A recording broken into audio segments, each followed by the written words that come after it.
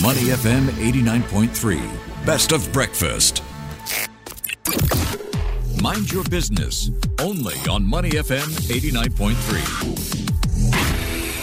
Welcome to the Breakfast Show. It's Audrey and Imad with you. Wind and solar power have taken off over the past 2 decades globally, faster than experts ever expected. But it hasn't yet been enough to halt the rise of coal and gas burning generation. And that's because global demand for electricity has grown even faster than clean energy, leaving fossil fuels to fill the gap. In 2022, the industrial sector dominated electricity consumption in Singapore, claiming about 41% or 23 terawatt hours, followed by commerce and services at nearly 39% and household at over 14%. Yeah, fast forward to the first half of 2023, Singapore's total electricity consumption hit 26.5 terawatt hours. The industrial sector maintained its lead at 10.9 terawatt hours.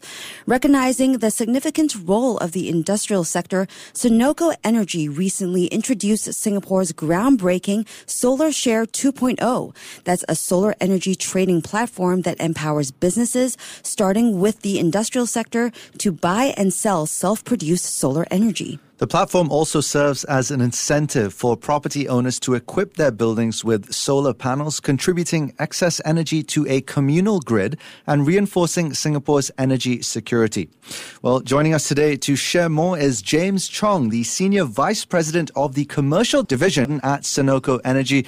Welcome to the show, James. Good morning. Hey, good morning, Emma. Good morning, Audrey. Good morning. James, first things first, let's take a bird's eye view of this. Now, the Singapore government has set a target of net zero emissions by 2050. Where does solar energy fall into this? Okay, Emma, that's a very good question. So to begin with, Energy Market Authority has actually named 4 switches in guiding Singapore through our energy transition towards a green energy future. The 4 switches are solar, energy import, low-carbon alternatives, and natural gas. While each of these 4 switches will play a part in Singapore's energy transition, solar energy will likely take center stage in the near term. The government has set a target to increase solar deployment within the country to at least 2 gigawatt-hour peak by 2030, and right in the middle of this year, we actually have hit the halfway mark at 1 gigawatt-hour peak. However, do bear in mind that even when we meet the 2 gigawatt-hour peak target, the solar is expected to only account for 3% of our nation's electricity demand. Given that Singapore is land scarce and lacks other resources for alternative energy such as wind and geothermal or even hydropower, the government is now looking to import low-carbon electricity from regional countries, and solar energy could form the bulk of such imports. All right, James, you talked about demand there. Well, solar energy definitely has a very important part to play when it comes to decarbonization. But when it comes to being green, industrial businesses really face more challenges as the sector is generally the largest consumer of electricity. So bearing this in mind, how does Senoko Energy's SolarShare 2.0 address these concerns and, the specific energy needs and requirements that the industrial sector calls for? Okay, thanks, Audrey. So I think to begin with, let me broadly classify the challenges faced by industrial users into 3 broad categories. I think firstly, there's always a shortage of renewable energy supply locally. While Singapore is on track to meet our solar target, the challenge here is to help bring forward the solar installation into the current days. And I would like to share that out of the 1 gigawatt hour peak installed currently, about 65% of this is actually attributable to private investment. Most of this installation will have required long-term power purchase agreement with an end user to offtake the generation over a 10 to 20 years period. Such negotiations are actually very tedious and lengthy. In addition, project investors might not maximize the land available, but choose to right-size the installation based on the consumption agreed in the offtake agreement, in this case to minimize the project risk. But that is not going to maximize the solar generation in Singapore. What we foresee that as SolarShare matures, it will provide solar energy market with a constant pool of customers and ready demand. This will encourage investors to do planting without the need to go through a lengthy power purchase agreement, thus accelerating the solar planting within Singapore. In addition, SolarShare can also encourage investors to maximize their planting beyond what the power purchase agreement requires, knowing well that they can on-sell any excess generation through SolarShare.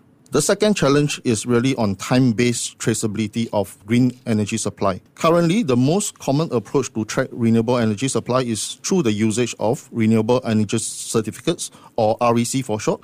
However, RECs allow generation to be aggregated on an annual basis. So when you buy a 2023 generated RECs to offset your 2023 annual consumption, you know that the renewable energy generated is within 2023, but you will not be able to tell the precise date and time that generation was supplied.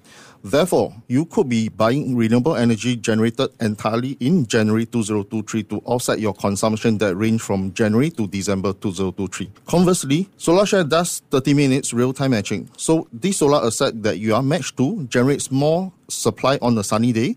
You actually get more allocation of supply on that day. And on a rainy or cloudy day, you expect to get less due to the lower generation. Okay, let's look into some of the practical challenges that industrial property owners are facing. You launched SolarShare 2.0 in October. You've officially rolled it out November the 1st. You've had about a month or so to gauge some of the concerns that industrial owners have brought to you. Which are the ones that stand out? Okay, I think currently, there's two key ones that I can think of straight off my mind.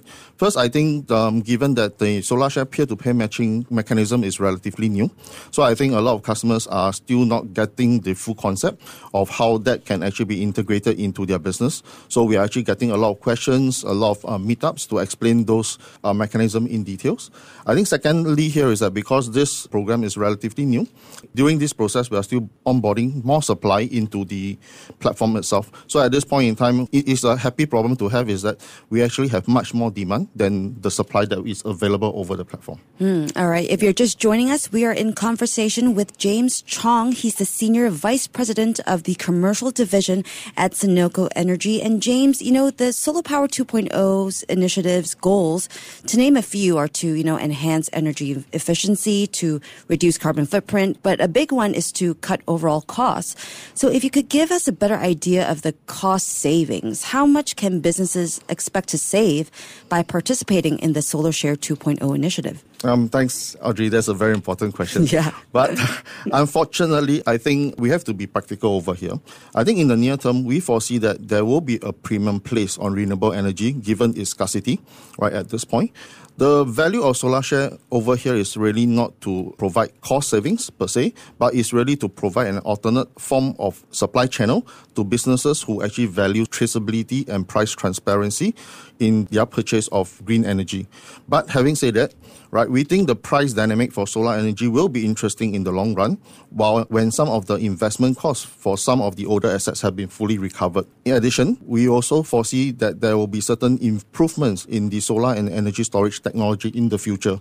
This potentially could result in having a solar system of varying efficiency to compete in the market and thus pushing prices down in the future. All right. Speaking of prices, you are a peer-to-peer transaction platform wherein the buyer and seller transact directly to each other in terms of the delivery of solar power. On the buyer side, is there a subscription that they have to pay? Yes. So on the buyer side, they actually pay a monthly subscription. So the price itself actually varies, depends on the size of the customers. On the seller side, we actually do a transaction cost that is charged to all the transactions that is actually transacted within the platform. Right. And as they say, old habits die hard. A lot of these industrial businesses use archaic practices. How do you integrate them towards adopting SolarShare 2.0 to ensure that a smoother transition to sustainable energy practices takes place, i.e., what kind of support or resources does Senoko provide them? Okay. Given that this product is relatively innovative currently, there's still first of its kind, and I think everybody is trying to get their head around and how to actually maximize this product into their business process itself. We just need to build the knowledge base and share the experience as we go along.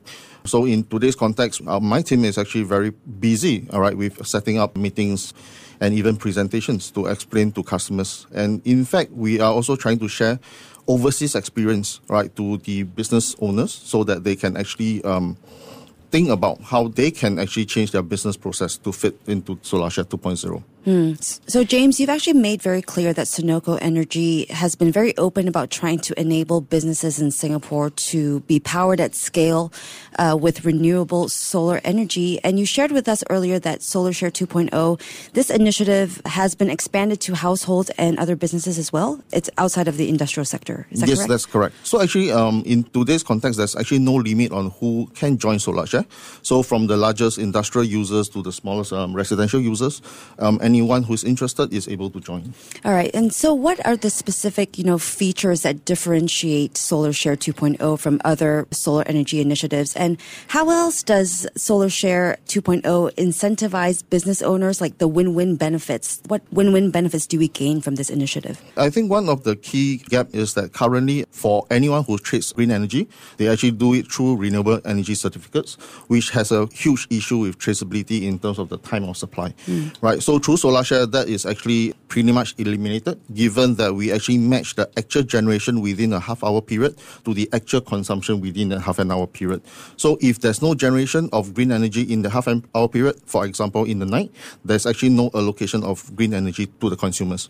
Right. So I think this is a very key matching principle that the SolarShares uphold. In terms of the second question, in terms of the win-win opportunity, I think at the end of the day, obviously, we are still at the very infancy stage, but we hope that when SolarShare 2.0 matures, as a platform, we actually is able to allow businesses to conveniently sell excess energy, solar energy in this case, on the market's demand and their own needs, right? For businesses without rooftop space can also purchase the solar energy from the SolarShare 2.0 platform, allowing them to green their operations without installing their own solar panels.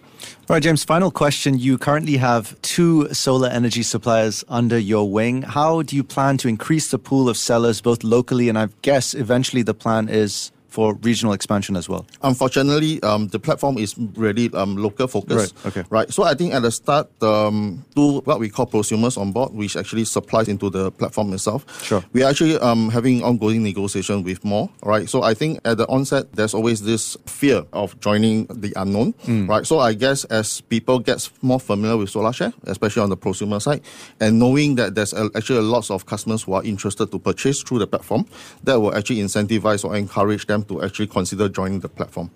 But as to a second point to your question, so as an expansion in the future, I think in today's context, we are very focused on matching of solar energy. But if we strip down SolarShare to its core, it's actually nothing more than a matching engine. So what I'm saying here is that in the future, when there is regional imports coming into Singapore, there is actually additional supplies through the energy storage system.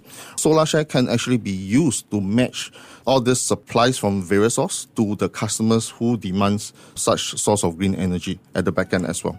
All right, James. Well, as the world kicks off the COP28 climate talks today as well, this is a good reminder of Singapore's electricity consumption and the need for green energy in order for us to hit our decarbonization goals. Thanks for coming to our studio this morning and for joining Breakfast. Okay, thank you for having me. Thank you. We were speaking with James Chong. He's the Senior Vice President of the Commercial Unit at Senoko Energy, who shared about one of the company's key decarbonization initiatives called SolarShare 2.0. It's a solar energy trading platform that empowers businesses, starting with the industrial sector, to buy and sell self-produced solar energy. You're listening to Money FM 89.3. To listen to more great interviews, download our podcasts at audio.sg or download the audio app. That's AWEDIO, audio at the App Store and Google Play.